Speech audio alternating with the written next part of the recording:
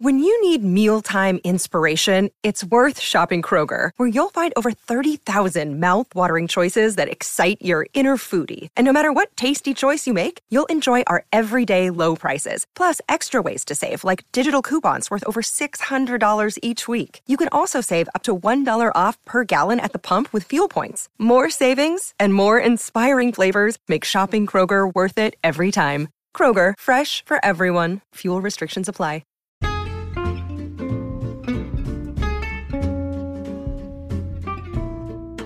Hello, and welcome to It's a Fandom Thing. I'm your host, Erin Marlowe, and each week I'm joined by a panel of guests to discuss all things fandom and pop culture, primarily from a female perspective. You'll find everything from fanfic, to cosplay, to Schitt's Creek, to Supernatural, and everything in between. So put on your favorite piece of fandom merch, set aside that fanfic that you're writing about your OTP, and sit back and enjoy this week's episode.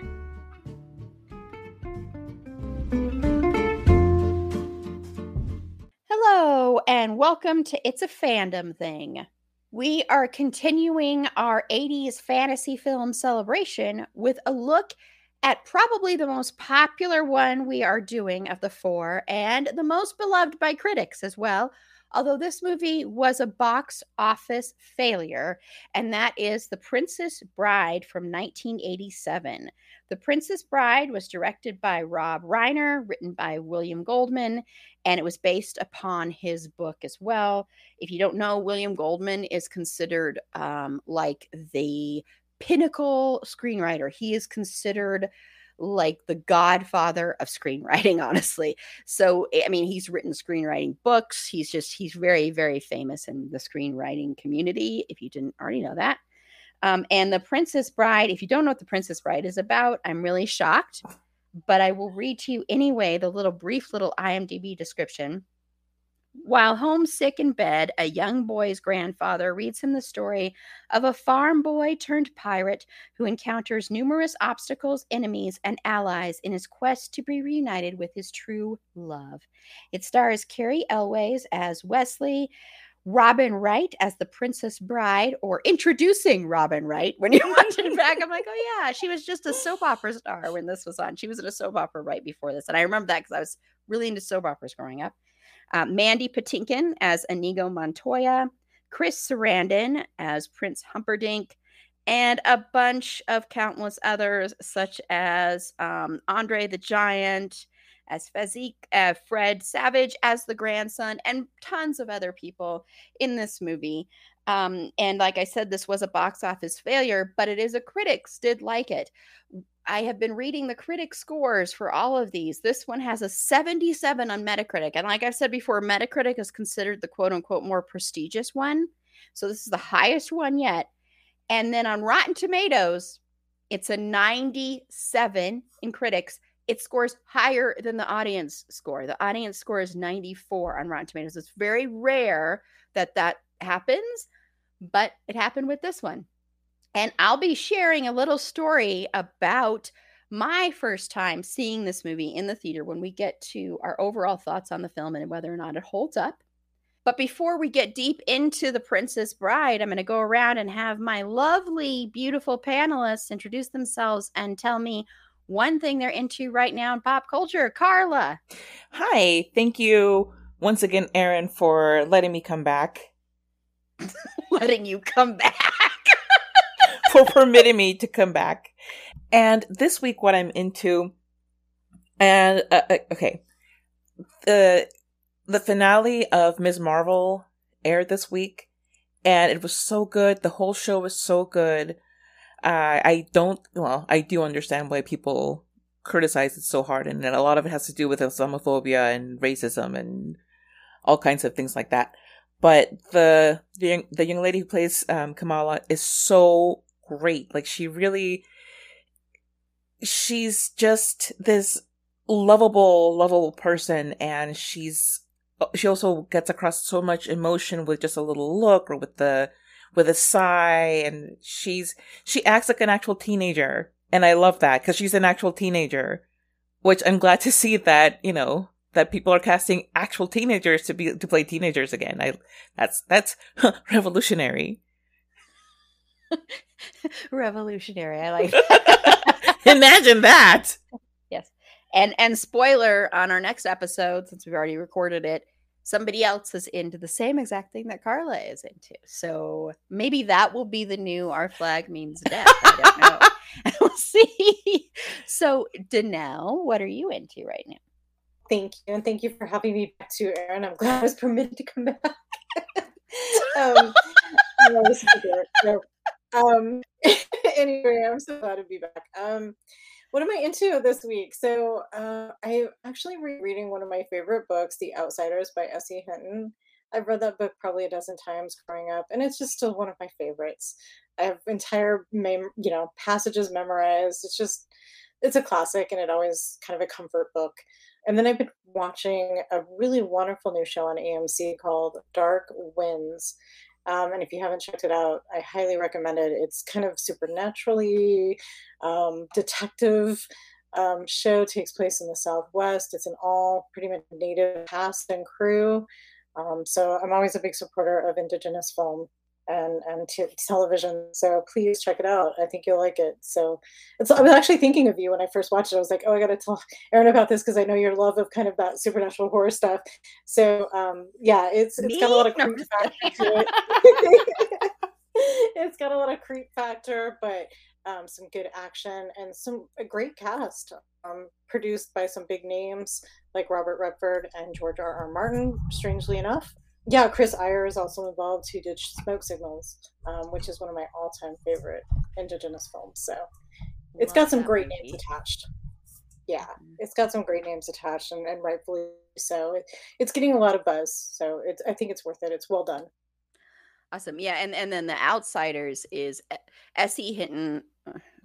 The fact that I don't like her personally anymore, I used to, and then but her books and The Outsiders in particular, and a couple of other ones mean like That Was Then, This Is Now, and stuff. Her books mean so much to me growing up. I loved them. It was just like her and Judy Blume were like my adolescence. Yes, And The Outsiders is one of my absolute all-time favorite movies too. And so we definitely need to do an episode about that movie at some point. Yeah, about the movie or the book? The Outsiders? The movie. Oh, the movie. Never mind then. Well, no, we can do comparing, but I would want to do like the movie, just because the movie in some respects means more to me than the book in some way. Just I can't really quite explain that, but yeah. So I like both of those a lot. Sign me up either way. Okay. And I know Sasha would want to be on that one. Yeah. So putting my issues with the author aside, but so Paula, what are you into right now? What I'm into this week, I'm sorry, Carla. I'm just want to say that now, but I've been listening to Dungeons and Daddies. Another one bites the dust. It's a lot of fun. Meg gushed about it on our What We're Into episode, and I started listening to it, and we've been messaging back and forth. She's like, you gotta say it on the next one you're on. So I promised her I would. So, and it's true. That's what I'm into. I've been listening to it all week. I just love that Erin's face is like, I thought I was done with this. Meg's not here this week. I was not expecting to be attacked yet again. That's hilarious.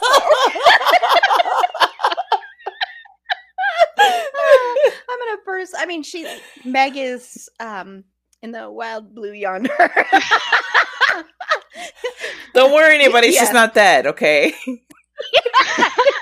Good Lord. I'm very sorry to announce that Meg is gone for a few weeks. I learned that from Christian Bale at Dramatic Pause. Yes. I will be able to be meeting Meg in person really soon. So my other Colorado folks, I'll be in touch to see about us somehow carpooling and doing a journey. Yeah, I'd love to to. go see Meg. But yes, so I think that's hilarious. Okay, well, what I was going to say I was into, I actually can't remember the name of what I was originally going to say I was into. This is where my brain is. I apologize. But right before we recorded, this is the cheesiest, stupidest thing. So right before we were going to record, I'm like, oh, I've got like 20 minutes to kill. I'll just put on something stupid and mindless and I won't get into it. So I put on this reality show on ABC that's, you can watch it on Hulu. The first episode is available, called Claim to Fame. And Carla's face. And I am so hooked on this. I haven't finished the first episode because we had to start recording. But what it is it's all these people who are related to famous people in some way go and move into a house together. It's hosted by two of the Jonas Brothers. And people have to try and see if they can guess who they're related to. And they give little like clues and then they give lies and then and someone gets eliminated. I haven't gotten to that one, the first one. And unfortunately, there's only one episode streaming right now. Maybe there'll be two by the time this episode drops. But it's really fun. And I am so upset that I am hooked on this show like immediately. I was like, this is amazing. and guessed one of them like instantly. I mean, there are two people that revealed who they're related to, and then everybody else has it. And I'm like, why did two people reveal? And one of them was like, well, you both are like twins, and everybody in the house has guessed who this person is related to, except for one person. So yeah, I don't know. So that's on Hulu. And then I'm also going to quickly mention, because I know I will forget it by the time we record our next episode, I watched this horror comedy thriller movie last night called Spree. And I don't know if anybody else has heard about this. This is on Hulu. And this stars Joe Keery, who is best known for playing Steve Harrington, the best character on Stranger Things, and the character that honestly of any TV show has had the best character trajectory and character growth. I have never seen a character written so well where you go from absolutely hating him. He was my least favorite character in the first season to he's my absolute favorite character now. It's amazing. And I think it's because of the actor. I mean, they were going to kill the character off and everything. So I think it's because of the actor. He's not playing a nice guy in this. And then also Sashir Zamata is the other one. And then David Arquette is like in it as Joe Keery's dad. And what this is about is it's basically, I'll read the thing. Thirsty for a following, Kurt Kunkel, played by Joe Keery, is a rideshare driver who has figured out a deadly plan to go viral, and literally deadly. Like, it's all about our obsession with fame and our obsession with social media. And he's killing people while he's driving in a spree because they couldn't use Lyft or Uber. So that's on Hulu. It's fun. I'm not going to say it's like a top tier horror film, but it's fun. And I think it's because of the main performance. So yeah. And David Arquette is a total sleazebag in it, but it's fun. Okay. So let's get into The Princess Bride. So I'm going to go around first, and I want to ask everybody what your overall thoughts are on the film and if your feelings on the film have changed at all. Carla. Overall, I still love this movie. I think it's a great fantasy. I think that it has so many elements that are so unique and special to it that, bringing in the kid with the grandpa. So you have this outer shell of a story, and then you have the core story, and you have adventure and drama and romance and revenge and near drownings and what is it called? The quicksand. Which, by the way, all right, media over-prepared us for the possibility of quicksand, because everything was like quicksand this and quicksand that, and like, oh my gosh, there's gonna be so much quicksand when you grow up. I have yet to encounter a situation in which I have to put my quicksand skills to the test.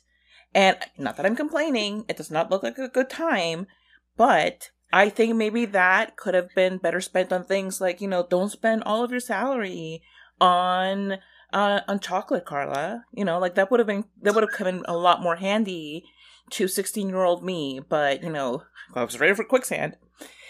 But I still think it holds up really well from the first time that I watched it to the most recent time that I watched it, which was earlier today.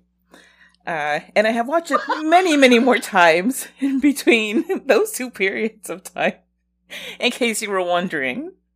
I read the book, and it's a fun book, but the movie I think is definitely better.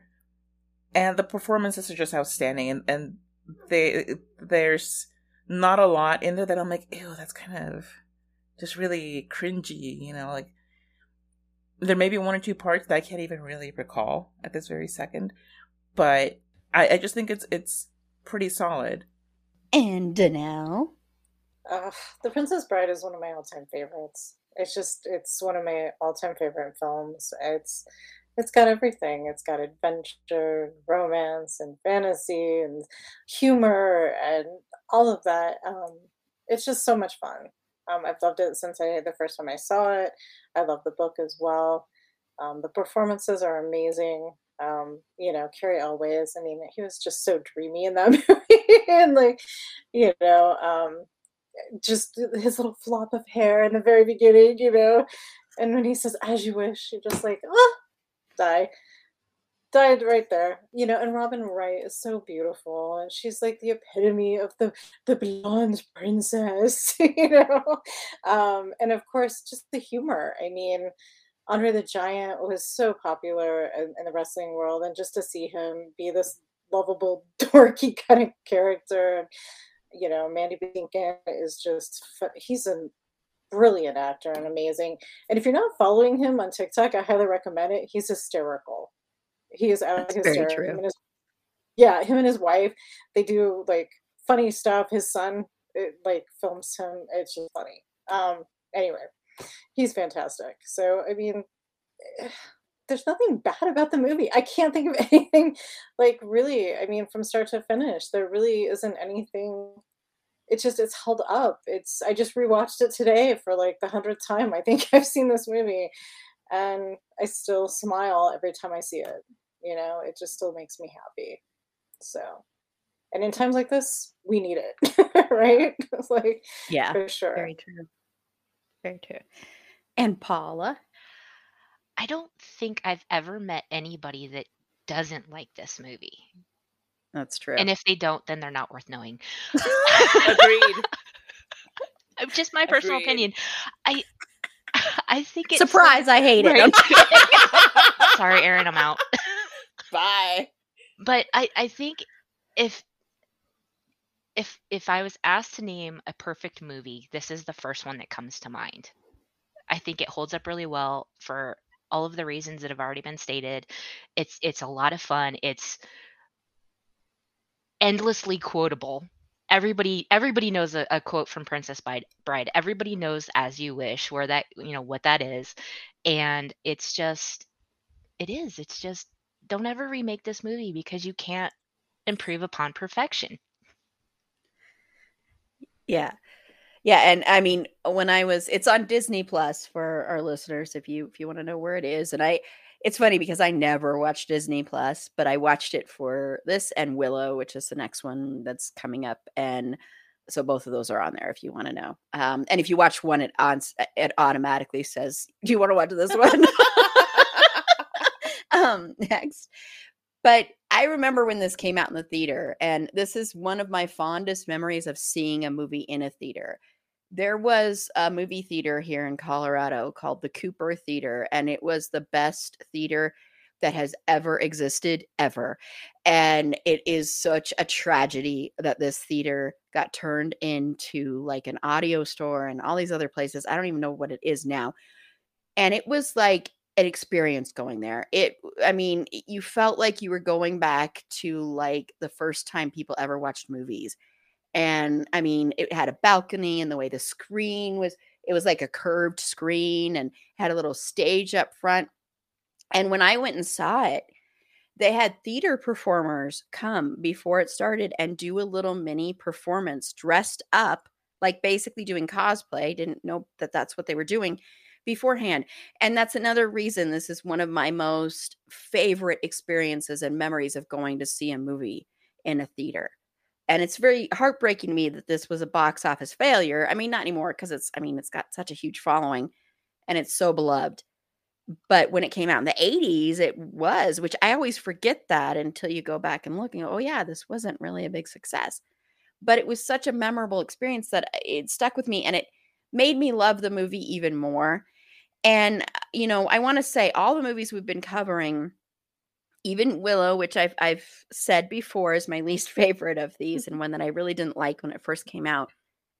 But all of these, I think, especially with a lot of my panelists that were, Gen X or are, older millennials and stuff, these movies mean something to us in a different way, I think. And it represents a big portion of our childhood. And so I think that's why, like, when we talked about Labyrinth and Legend, how, Sasha kept saying, I don't care that there's problematic elements. I don't care, because I love this movie so much and it means so much to my heart and to me as a child. And I think that even though I don't think there are problematic elements necessarily in this movie, but I think that's the same thing for this one.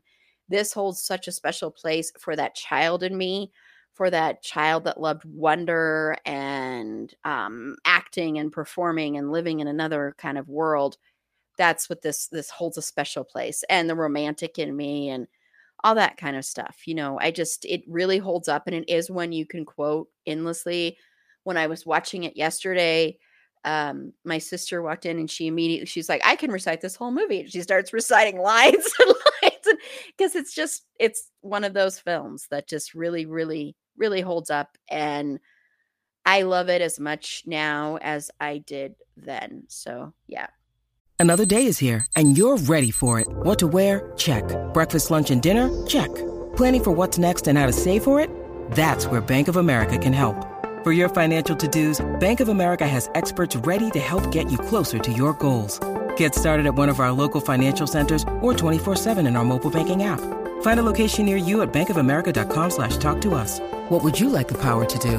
Mobile banking requires downloading the app and is only available for select devices. Message and data rates may apply. Bank of America NA, member FDIC. Okay, well, there are a lot of characters. And if we were to go through all, we'd be here forever. So we're not going to do that. But we are going to go through 3 of them. And then, like we've been doing with all the other ones, then everyone will get a chance to name another character that they love. So we're going to start first with Wesley, played by Cary Elwes. So what are your overall thoughts on Wesley, and then also the performance? Carla. With Wesley, he's the dreamy prince type. He's not a prince, but he's a prince type. And he's, he starts off as the noble stable boy, and he's just there, and he's falling in love with this woman, and he's being so sweet about it, and he's not being pushy or weird. And it's like also this kind of secret love that he's hiding, and then they suddenly get together. And yes, that part goes by so fast that I'm like, whoa. I typically like a slow burn, and the film's like, but wait, there's more. And then he disappears. And then he comes back.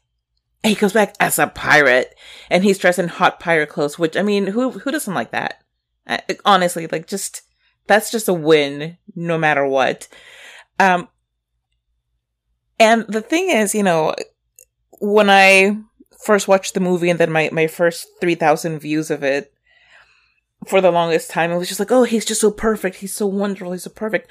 And then as I've rewatched it more recently, because when he confronts Buttercup, when they have like that 3-minute confrontation at the top of the hill before he falls, he goes like rolling down, and he's like, well, the person I love would never have just gone off and married some other dude after she swore her eternal love to me.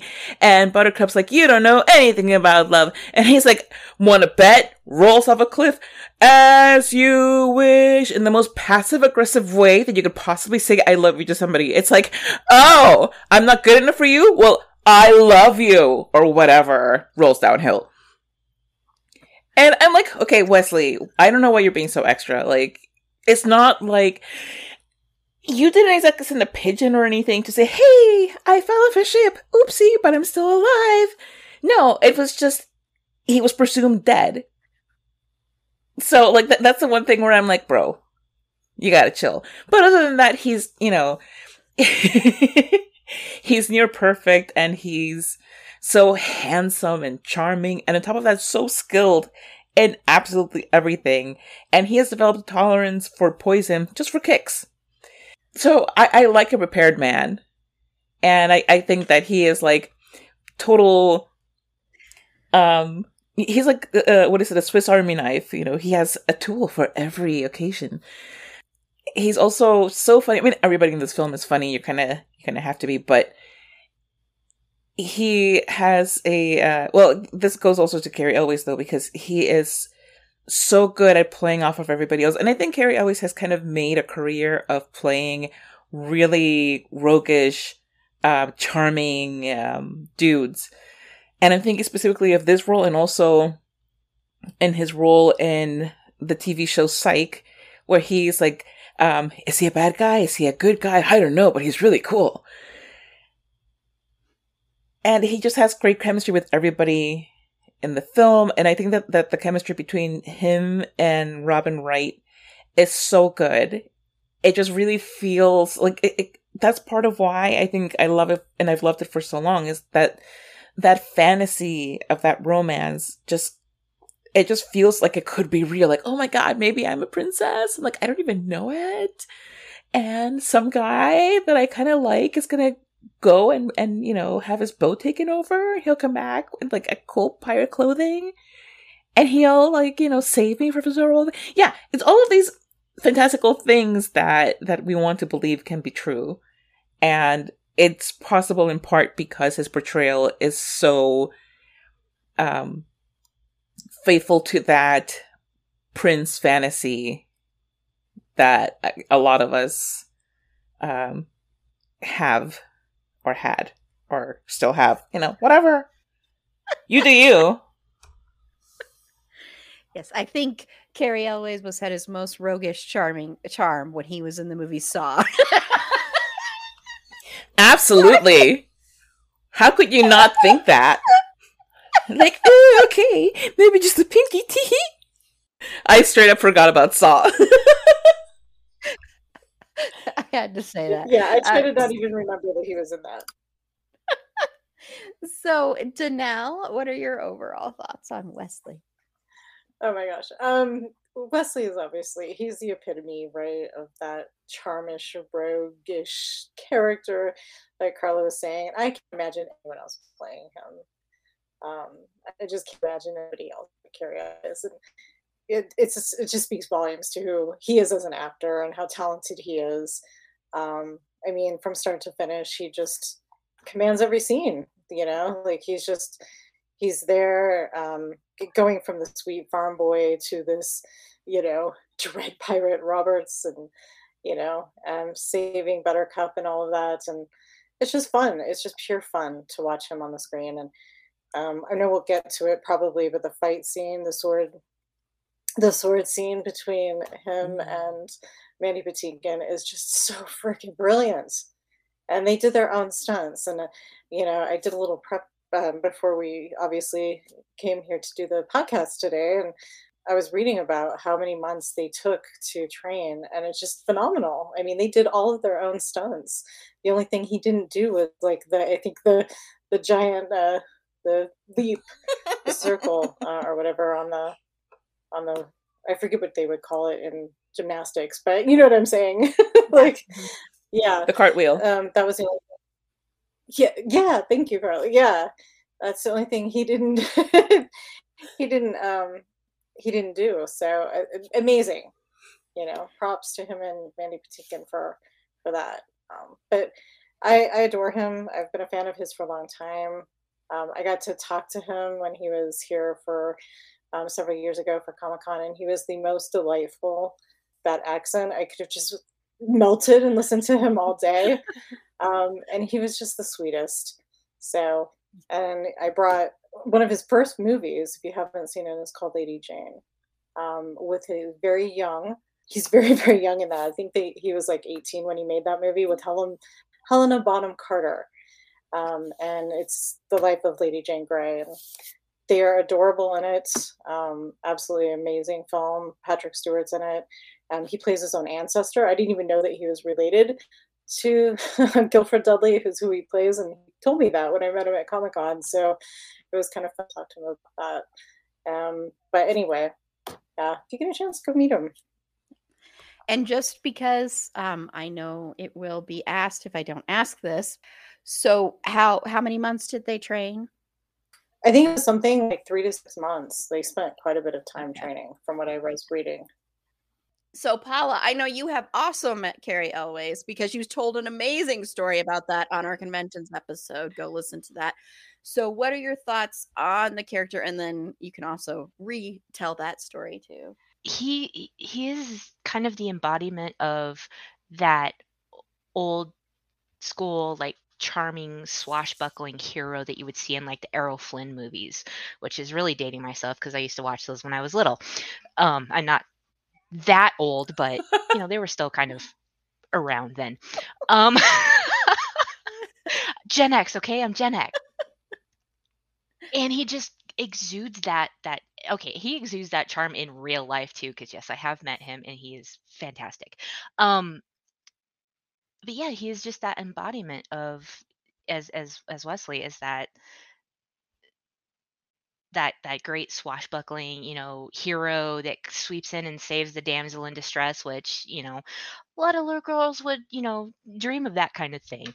And yeah, it was just, his performance with Mandy Patinkin, and then his with Wallace Shawn, that whole battle of wits, that was a lot of fun. You just never knew what was going to happen. Obviously we do now because we have that scene memorized, but just a great character, great performance. And if you get a chance to see him in a convention, he tells the most amazing behind the scenes stories. He's a great storyteller.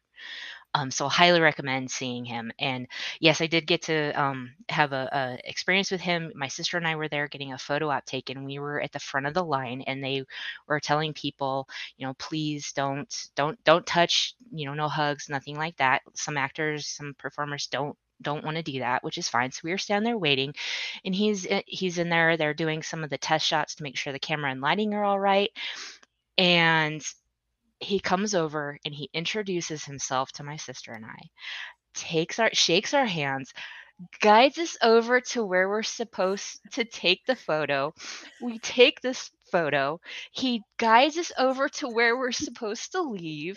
He thanks us for coming. He gives my sister a hug, which at that point I was just like, okay, this is perfect. And I wasn't expecting anything more. And then he turns to me, thanks me for coming, and gives me a hug. And my sister practically had to drag me out. I loved when you told this story on our conventions episode. It was amazing. And the people in line behind us as we were walking out to get our pictures are like, next time we're coming with you guys. It was so much fun. And my sister gave me a lot of crap the rest of the day because I was just walking on cloud 9. Well, yeah. Yeah. I got a hug from Cary Elwes, okay? I feel like I'm walking on cloud 9, and this was, I don't know how long ago, and it did not happen to me, and we've never even met. Right? I know. I was watching Carla's face during the whole time when you were telling that story, and she had the same reaction that I had when you first told us that story. And I remember, I think I even said what would have made it just even like the cherry on the top is if he would have said, "As you." Oh, that would have been that. Oh my god. Yeah, would have. Yeah. The thing is, Erin, the thing that you don't realize is this is not the first time I've heard the story because I listened to that episode. I'm gonna be just like every single time that I hear it, Paula, I will be in heart eyes for the rest of the day. I just want you to know that that's the power of that story. Oh, it was an amazing experience. So seriously, if you ever get a chance to meet him, he is just as charming as you think he is. Yeah, I'll have to tell you guys my story when we come around again. Okay. Unless you want me to tell it now. Go ahead, tell it now. Yes, Paula, you are so dead on. He is one of the most charming people I've ever met in person as far as actors. So when I met him, it was pre-COVID. and everybody was there, of course. Princess Bride, everybody had Princess Bride stuff, to get the autographed, and there was a lot of cosplay, and it was wonderful. And I had my Lady Jane DVD, his first movie.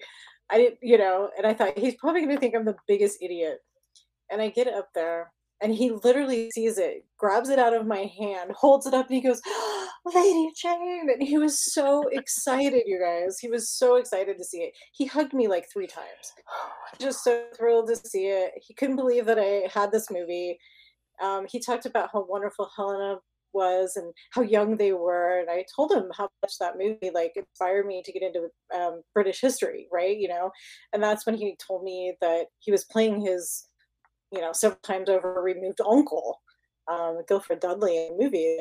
I didn't know he was British royalty, but he is related to British royalty. So he was talking about that, and that was so cool. He was so fun. He was so fun. They tried to hurry us along because we kept talking, and he basically shushed them and chatted with me for a while. Yeah, he was just thrilled to see the movie. So I was really happy that I made him happy, by bringing that. And like I said, I got 3 or 4 hugs, so I was over the moon. He was just, he's a doll. See, it's when you're able to meet people and they actually are nicer than what you expect and they don't have an ego about them. That's pretty remarkable. So those are quality interactions. Yeah, for sure. Carla's gonna just faint. Well, I have not met Carrie Elways. Hopefully someday I will, and then I can have my own little story to tell. But I do love this character. Very charming, very roguish, very I think he's sexier when he's the pirate, when he's wearing the pirate garb, especially now. I mean, I think when I was young, I was like, oh, he's so cute and dreamy. But now that I'm older, I'm like, that is really sexy. Yeah, when he's got his whole pirate garb on, it's very, very attractive, very hot to look at. So yeah. But I will say, I'm like, how could she not know that this is Wesley? Well, we could also ask the same thing of Lois Lane. I mean, the bar is on the floor when it comes to some of these things. Suspend. Yeah. And Lois, okay. Well, sorry, I'm like, it had been 5 years, so I mean. Yeah, I was going to say, Lois Lane is even worse because they see each other regularly, but, whatever. That curl, those glasses, what? Yeah. But not much else to add with what everybody has said, because I just agree and just ditto. And I also really love, I don't know why, this is one of my favorite lines in the whole movie, is when Princess Buttercup, after she gets married and she's about to kill herself, and Wesley's on the bed and he's like, it would be a shame to, ruin such perfect breasts. And it's just, I don't know. It's the way he says it, the line delivery. I think it's so great. It's one of the best lines ever, because that line is, I think, one of the trickiest lines in the movie, honestly, because that could come across as icky in anyone else's hands or in any other director's hands, any other writer's hands. But I think the way it's delivered, the way it's written, the scene that it comes off as very sexy and romantic and sweet and loving. And it really, to me, shows that he loves every single inch of this woman, both physically and mentally. And, it's amazing that a line about talking about how perfect your breasts are is like that. But it's like one of those lines that you're like, you hope some guy someday says to you, it would be a shame to ever ruin the perfect breasts like that, because it is.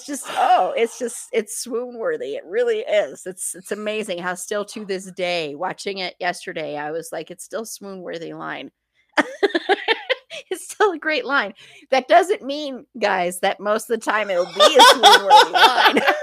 I really do think a lot of the credit goes to Carrie Elways, honestly, because he has the charm to pull it off. Exactly. I don't think a lot of guys could pull that off, honestly. I think a lot of guys might get smacked.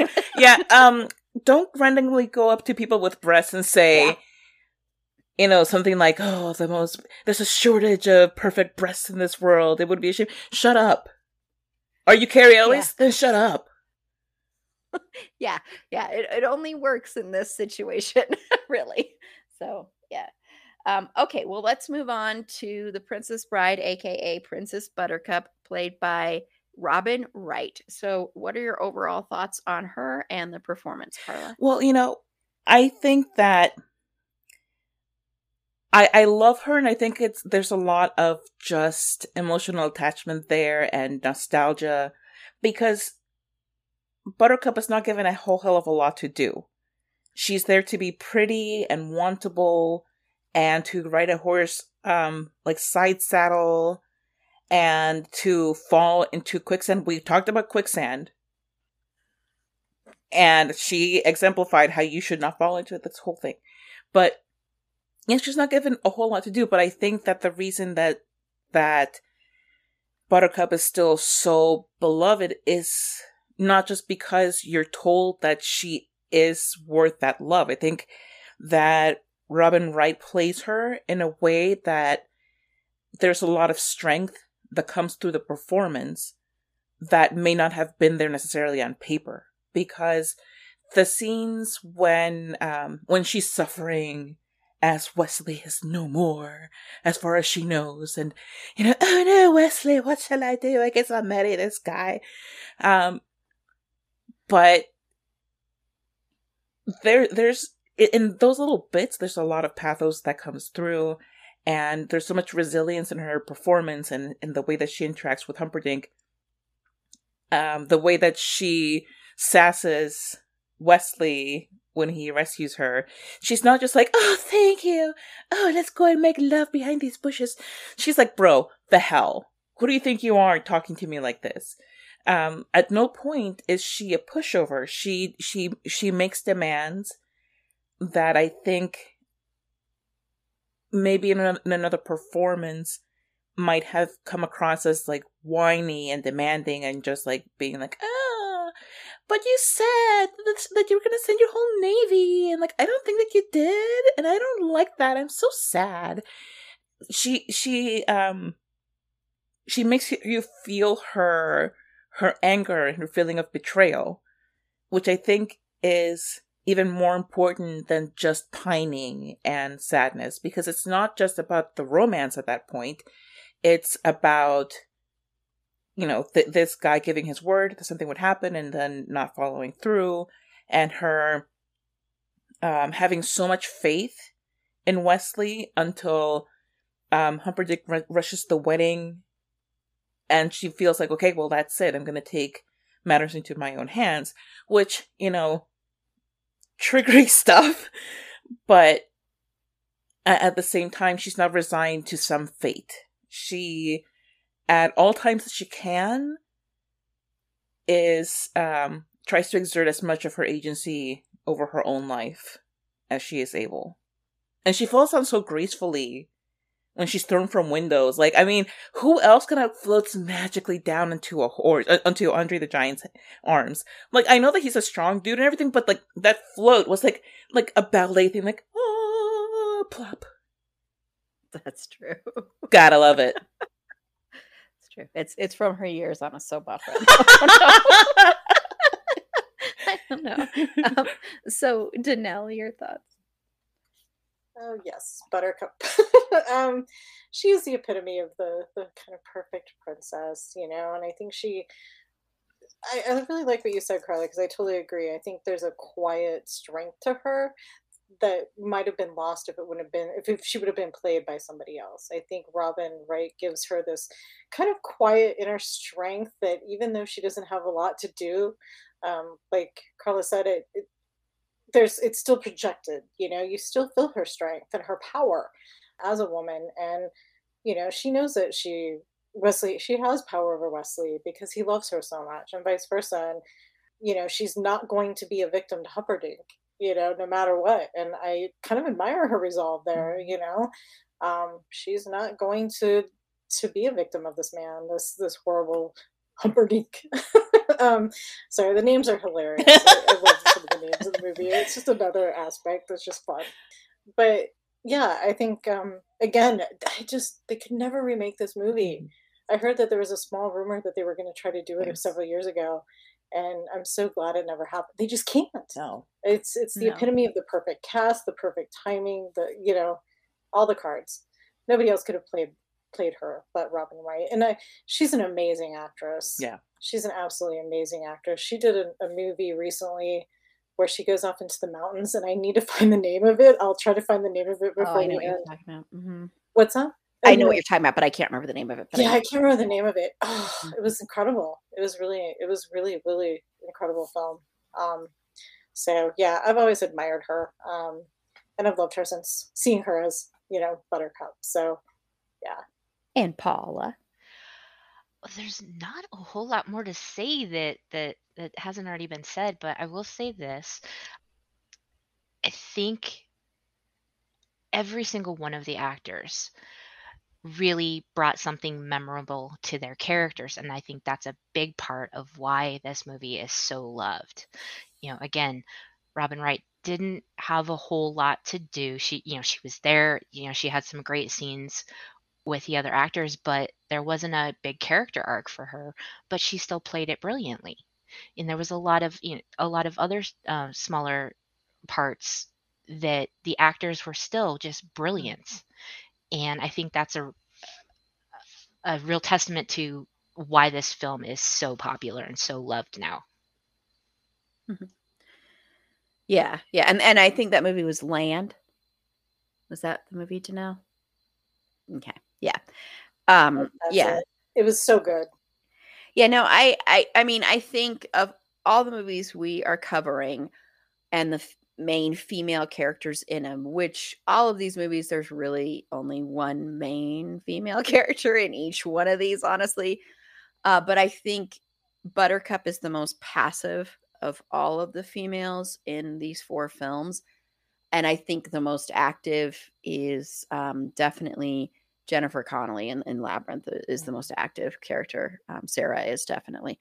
But I think Robin Wright's job is actually the hardest of all of the main characters because, like everyone has said, she's given very little on the page. She's not written very well.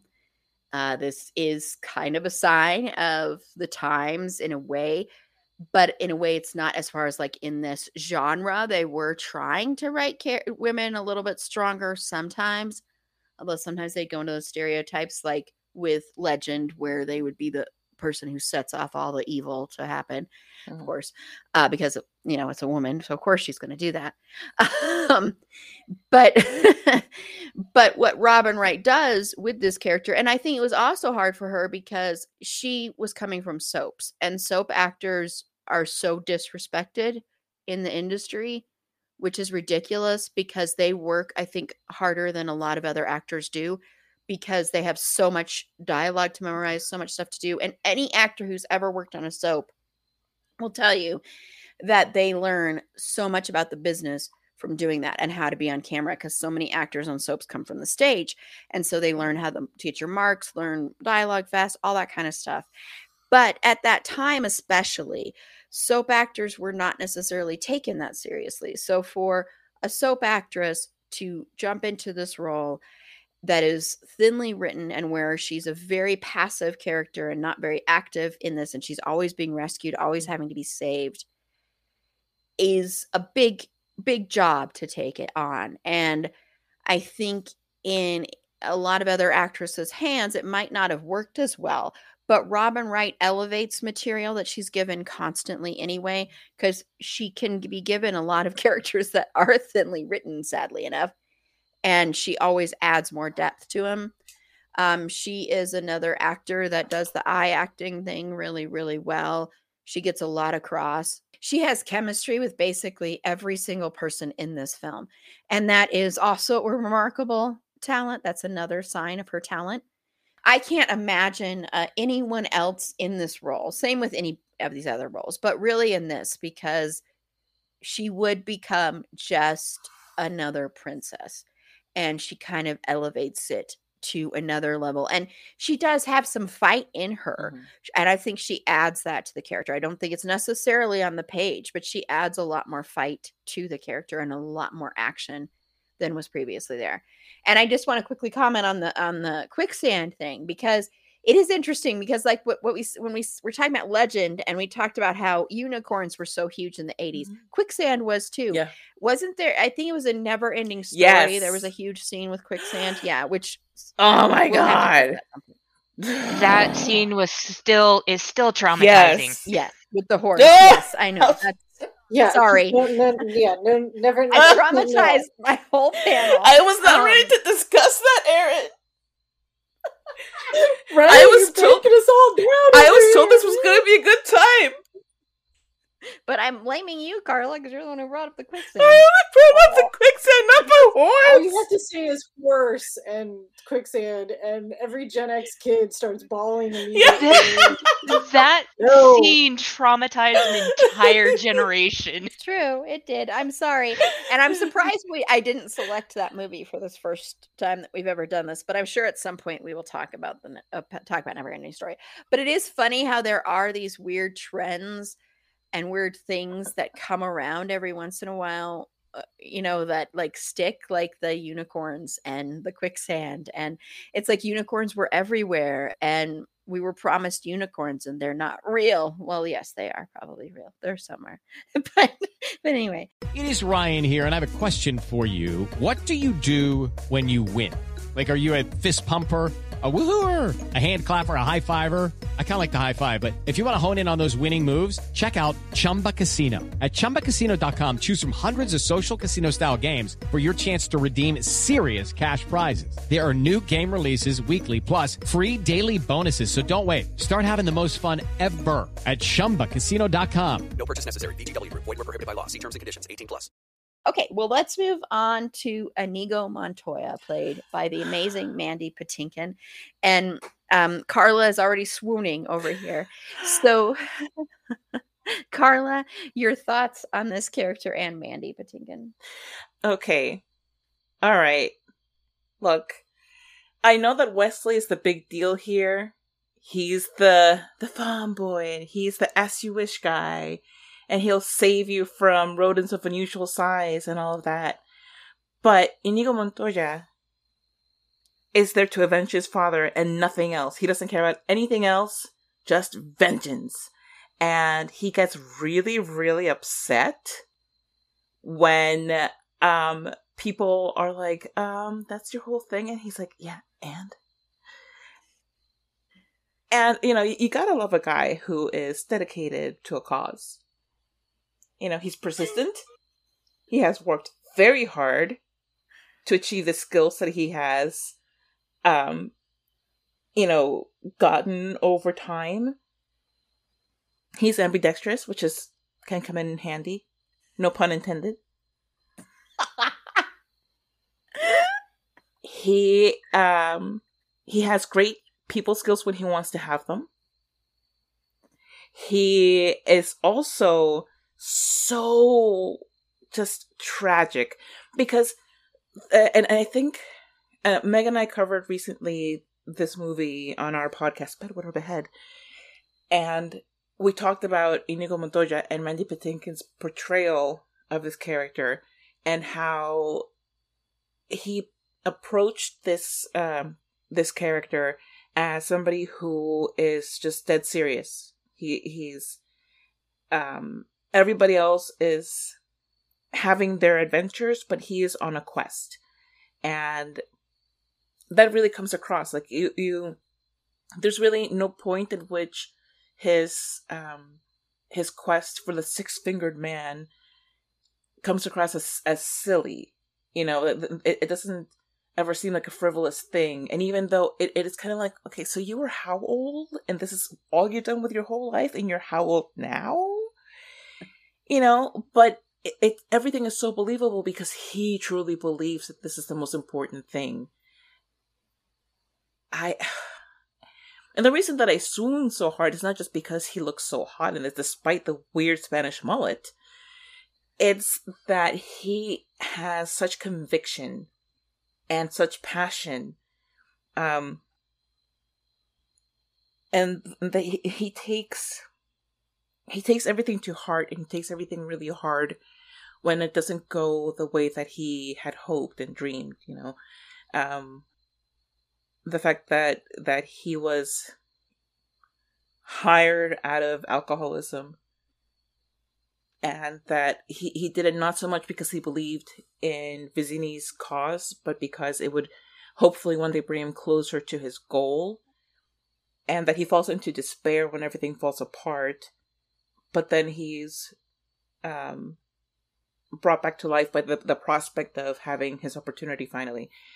His whole journey is one of my favorite parts of this movie. Like I said, this movie has like stories within stories within stories, and this is one of the little side stories that I love the most. It's just such a great character.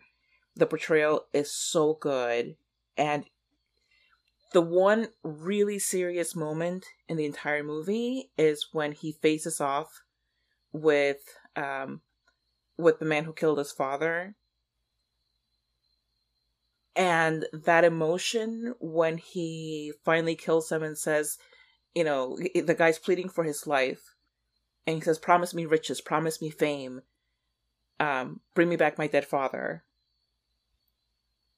And, you know, oh, you get chills just watching it, just thinking about it, because it's such a serious moment for this character, and it's so final. He's getting his revenge, but this is the end of a whole saga for him. To us, this is just this quick little moment with this side character, but for him, it's everything.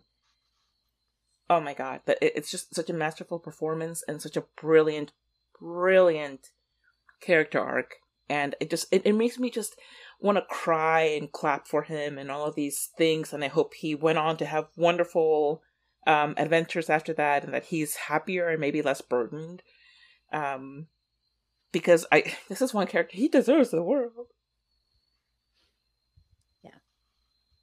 Yeah. And Danelle? Yeah, I agree with everything Carla said too. Inigo is one of those great characters. He's an iconic character from a film. Everybody knows the famous line. I was just reading that Mandy Patinkin he said somebody comes up to him like 3 times a day and says the line, and he still loves it. Aww. And I love that. I love that he embraces, how beloved the character is and how people know him as that. Even though he's done, oh my God, the man's got a plethora of work out there that's phenomenal. Homeland, to name one, right? Brilliant in that show. But anyway, the fact that he's embraced it and brought such an iconic character to life and just continues to embrace it is pretty cool. And I love the fact that he is the one really serious or dark piece of the film is his, and it is such an iconic scene and such a gut-wrenching scene when he confronts the six-fingered man. And I was wondering where all that came from, and then I heard him speak about his father had passed from cancer just a few years before they made the film, and he was visualizing killing cancer. Oh my God. The six-fingered man was representing cancer to him. And so when he says, I want my father back, you son of a bitch, wow. And that's why, to me, it was so powerful. And I got it when I heard him speak about that. I was like, wow, that makes sense, So he's just an amazing actor, such a fun character, even in the, his honor, when Wesley's scaling up the hill, the cliffs, and he's like, oh, take a rest, we'll get to it, just their little interlude there is so much fun. And again, the physicality that you have to do that fight scene. It's funny, I've seen it a dozen times, and watching it again today, I could not get over how technical that fight scene was, and how they did all their own stunts, and just how brilliant it was done. Yeah. So yeah, true craftsmen when it comes to the art of acting and how dedicated they were to that. Mm-hmm. So very cool. I love that scene. Sword fighting's cool. I've always thought it was pretty cool. So, I love there's more artistry to it than I think a lot. Oh yeah, it's sure artistry, know, and the way that they choreographed, they were so in sync. You can tell how hard they worked on that. And all the effort they put into it. Yeah. And Paula? I think that was probably one of the most polite and mannerly duels I've ever seen on film. Yes, it's true. I was thinking of that when I was watching it the other day. I'm like, but they're so polite about it. They're definitely fighting, to the death or whatever, but they're so nice and polite to each other about It's it. I true. loved that. I think he was actually one of my favorite characters. We love Carrie Elways and the portrayal of Leslie, but Inigo and Fezzik, actually, those two together were my favorite characters. And their friendship and it was, just, it was sweet.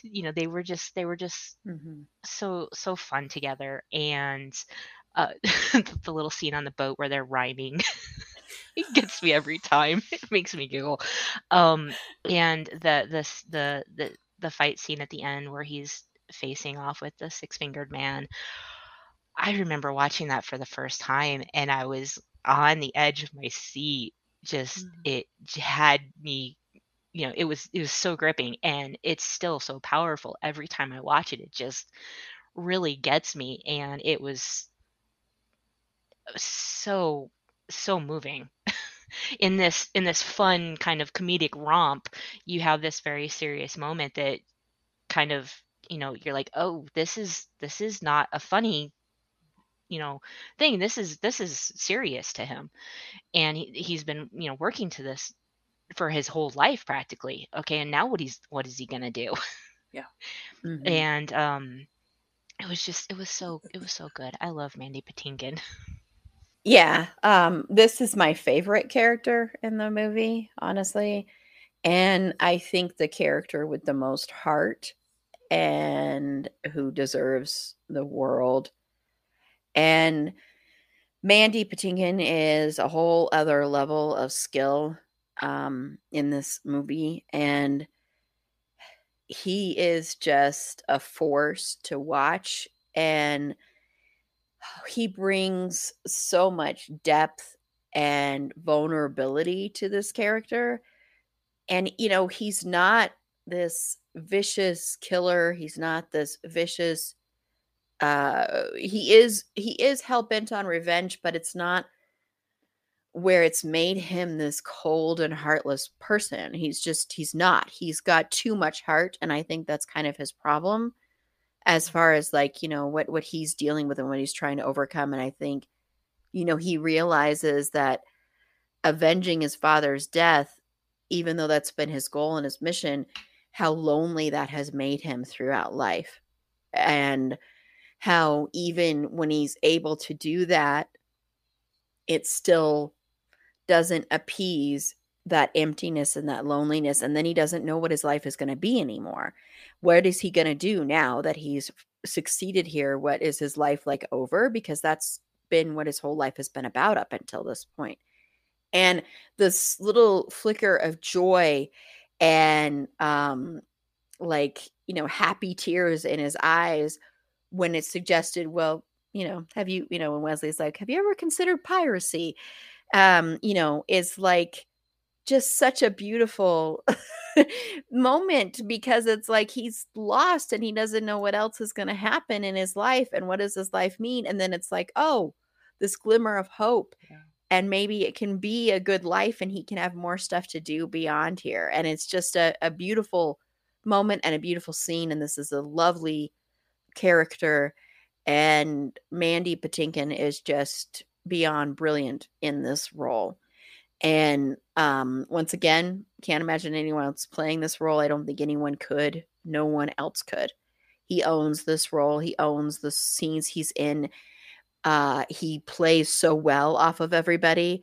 I love the chemistry he has with Fezzik and that he has with Wesley as well. Mm-hmm. And I love that his relationship with Wesley, it is a very polite little battle they have there. They're very polite with each other. And I love that it ends up being such a great friendship.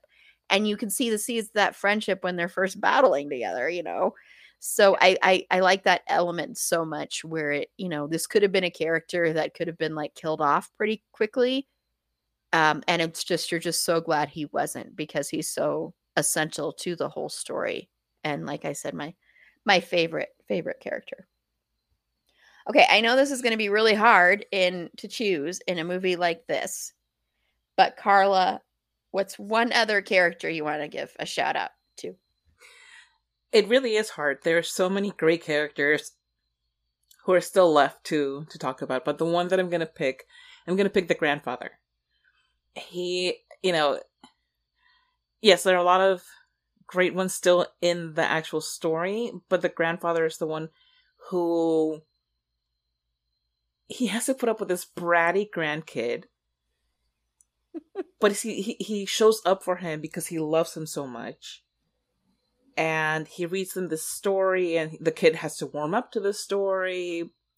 And it's so beautiful the way that he is trying to connect with his grandson on the grandson's level through a story, which is...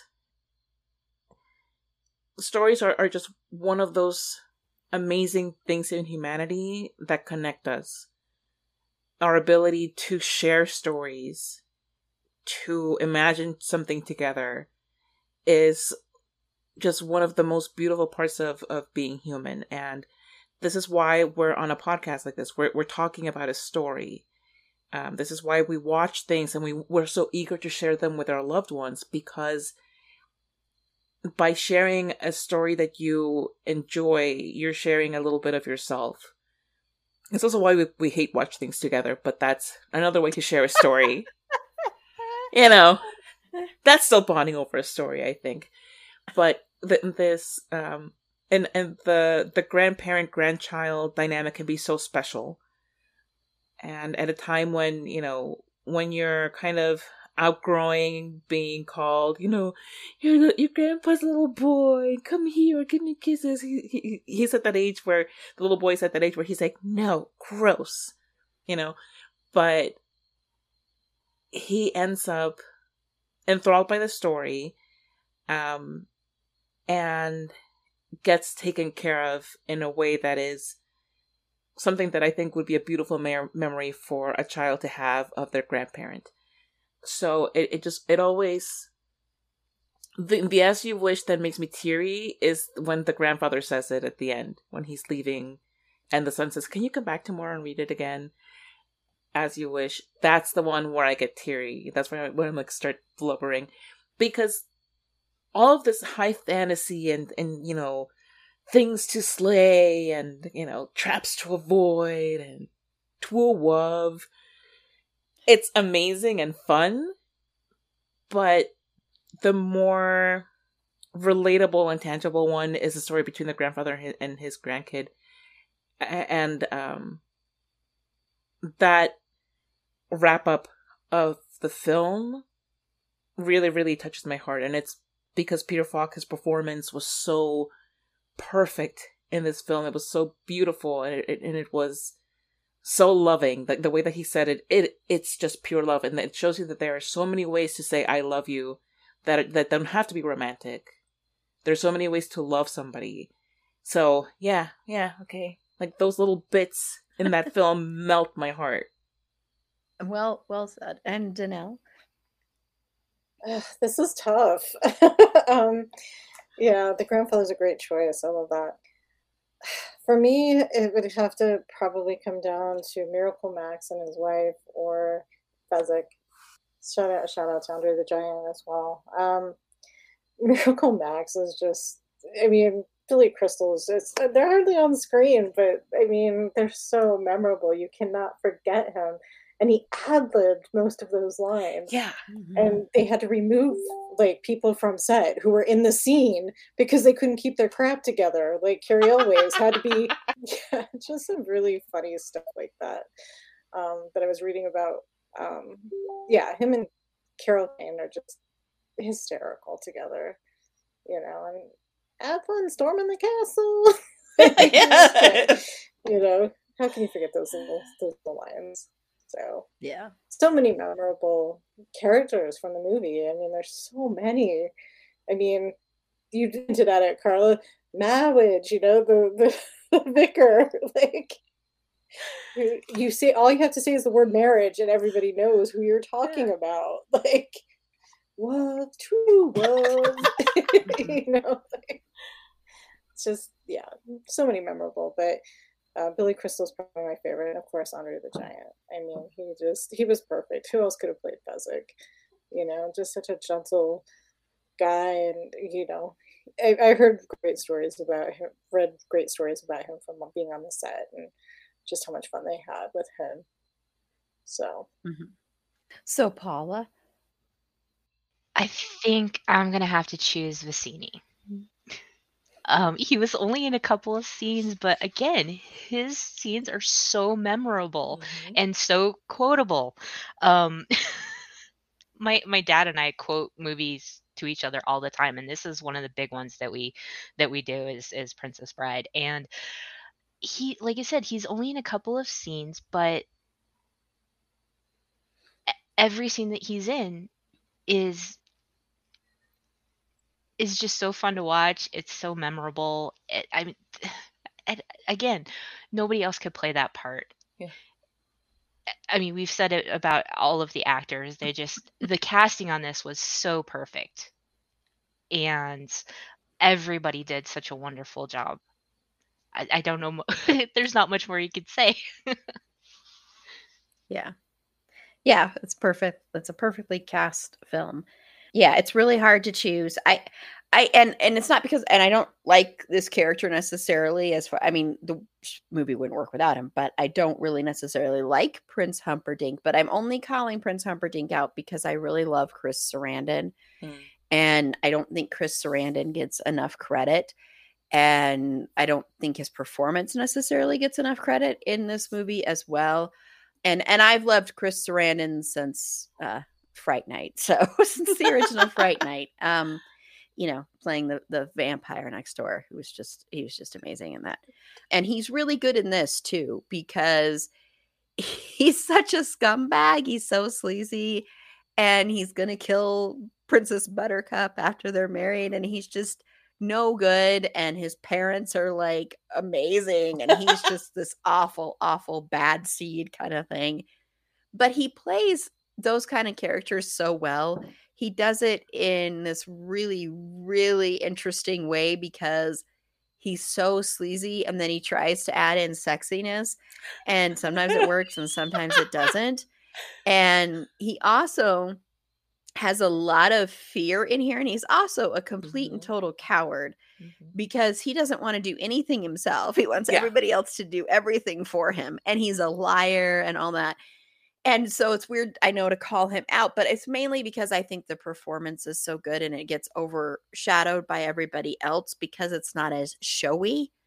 But it's still a hard role to play because when you're playing a role that isn't as showy, when you're acting along people that are just like boom, boom, boom, boom, boom, always on, that's a big job to take on because you still have to be able to get the character across. And he does.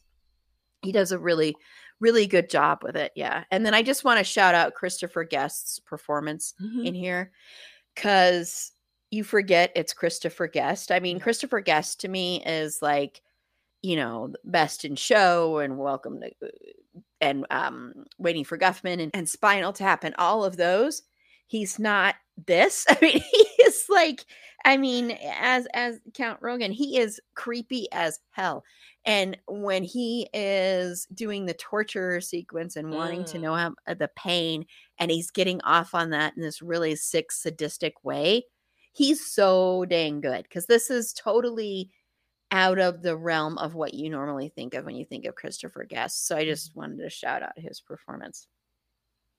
Okay, well, I forgot to ask before we started, but and as I've said before, we do not have the music yet. We have the words, but we do not have the music yet for 6 Degrees of Finn Whitrock because it's time to play 6 Degrees of Finn. And because I got COVID and because of everything coming up with San Diego Comic-Con, I did not have time to find any music to go with this. So I'm hoping before September. That's my new goal. I want it way before then, but I'm hoping before September we will have music. So this still gives you time, people, if you want to give us some music to go with this. We'll, you know, get you together with getting the lyrics and everything. Carla, of course, will be singing this. The only other thing she, you know, is possibly a duet with you, Finn, that's still on the table if you want to do a duet about yourself.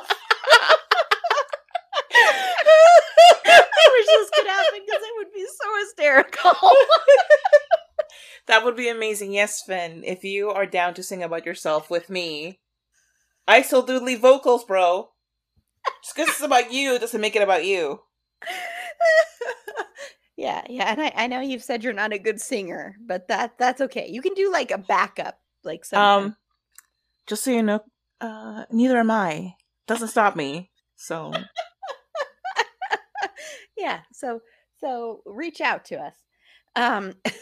If you want to do that. But I forgot to ask my panelists. I know Carla's not playing, but are Danelle and Paula playing?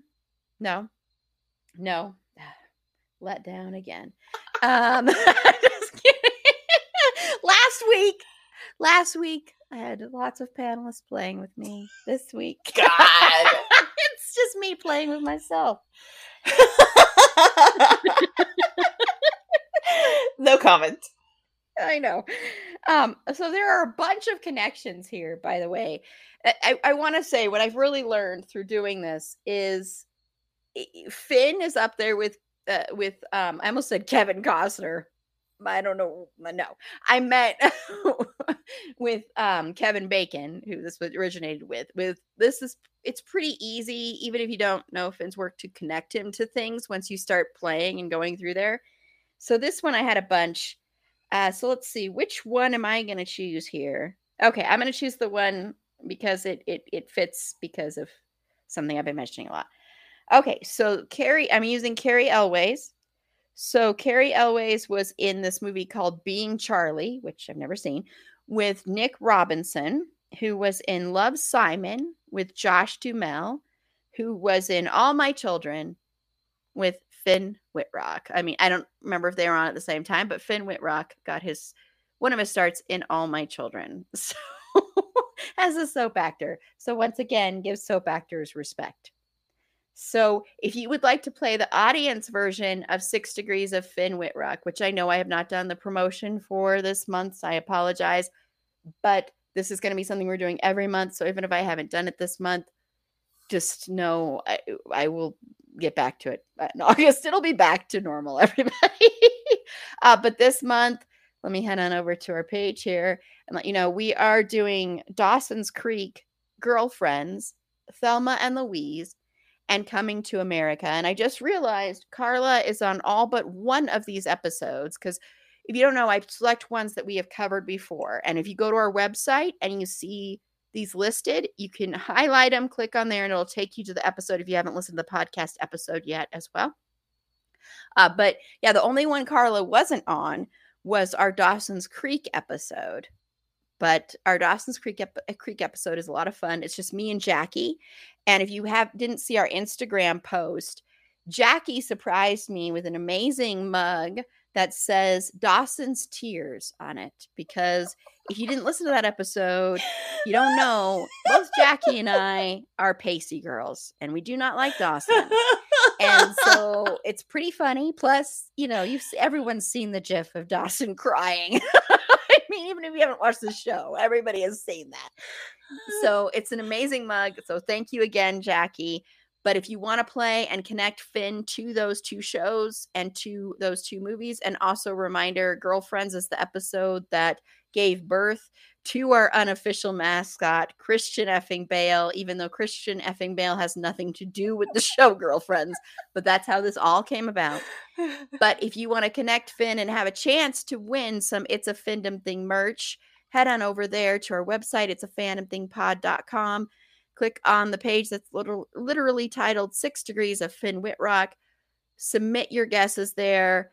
And you have until July 31st to play July's version. And then I will announce the winner in the first week of August. I know I haven't announced the winner for July. I apologize. It's been a crazy, crazy month. But I will get to you and I will let you know that you have won because I have selected the winner. I just haven't gotten around to notifying you yet. But we do have a winner for that one. But this has been a ton of fun, and it's been a ton of fun talking about The Princess Bride. So thank you so much to my 3 amazing, beautiful panelists. So I'm going to go around, and they can tell me where they can be found, and Carla can tell us where her wonderful podcast can be found as well. Yay! Maybe she will. I don't know. Will she? Maybe. I'm being mysterious now. I'm being coy. No, but yay, I get to talk about me. More specifically, I get to talk about the podcast that I share with Meg called Bedwetter Behead Podcast.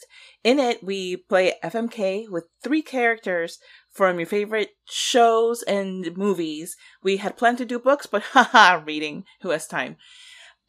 You can find our podcast wherever you find podcasts. You can also, well, don't go looking for it where you don't get find podcasts. You won't find us there. You can also talk to us on Twitter at bedwetbeheadpod, on Instagram at bed.wet.behead.pod. Other blue social media, just look for Bedwet or Bed Podcast. I will not direct you there because, that crap. You can also find me and my art and my musings on Twitter and Instagram at Carlatemis or my website, carlatemis.com. That's CARLATEMIS.com. Thank you. Yes, Carla has learned that she has to say that. I have to do it right. It's just to make me happy. I don't care if the listeners like it. Just kidding. So Danelle, where can they find you?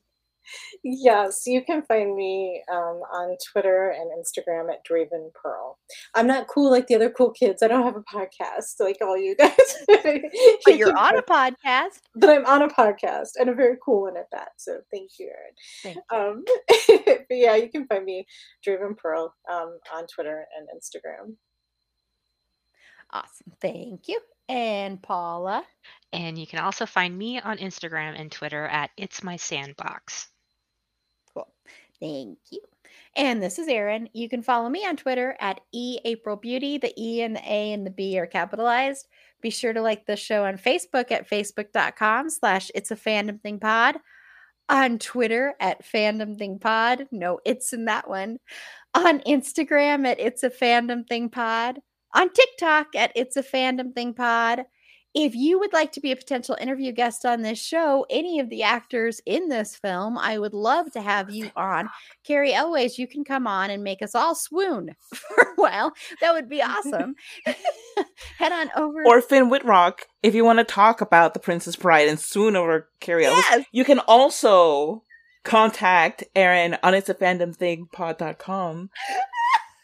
Yeah, Finn, if you would like to come and swoon about Carrie Elways with us. I mean, who doesn't want to swoon about Carrie Elways? I'm just saying it's a universal experience. Yeah.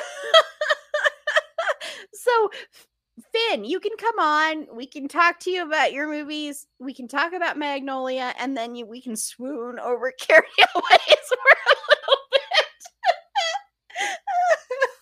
That would be so funny.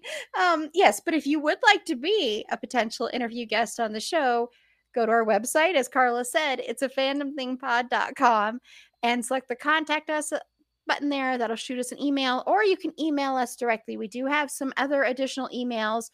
So we do have my email, Erin at itsafandomthingpod.com. You can also email info at itsafandomthingpod.com or producer at itsafandomthingpod.com, and that'll reach us, and one of us will get back to you and see about scheduling that and scheduling that swooning time. Swooning time.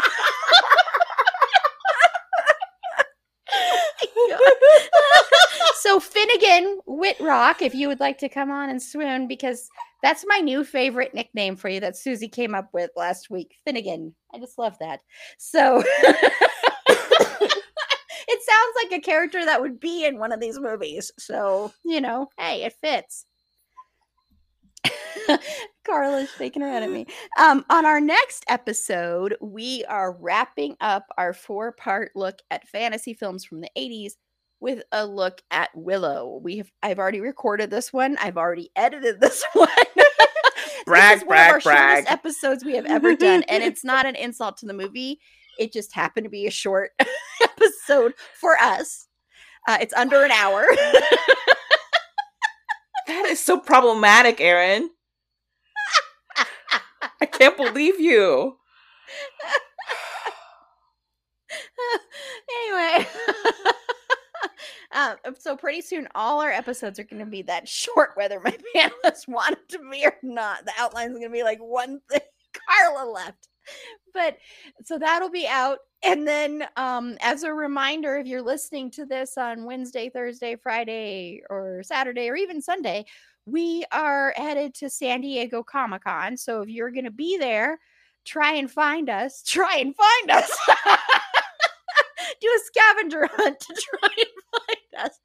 But I'll be out there. Aaron Amos is also going to be out there. We probably won't be together a lot, to be honest.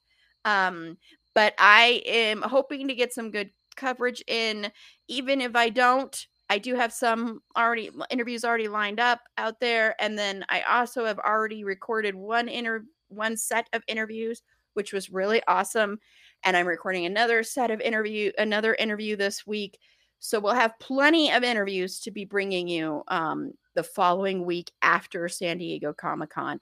But make sure to follow along with our social media on both Twitter and Instagram. I'm going to be doing some Instagram lives, like before we go. We can't record live during panels or anything, but I'll be doing some Instagram lives and stuff like that and updating people. And so will Aaron A., I believe, as well. So it should be a ton of fun. I'm very excited. I'm very nervous, and I'm very overwhelmed. But I mean that all in a good way. So I'm excited to bring you all that coverage. So until next time, remember, it's a fandom thing. Black Lives Matter, and stop Asian hate.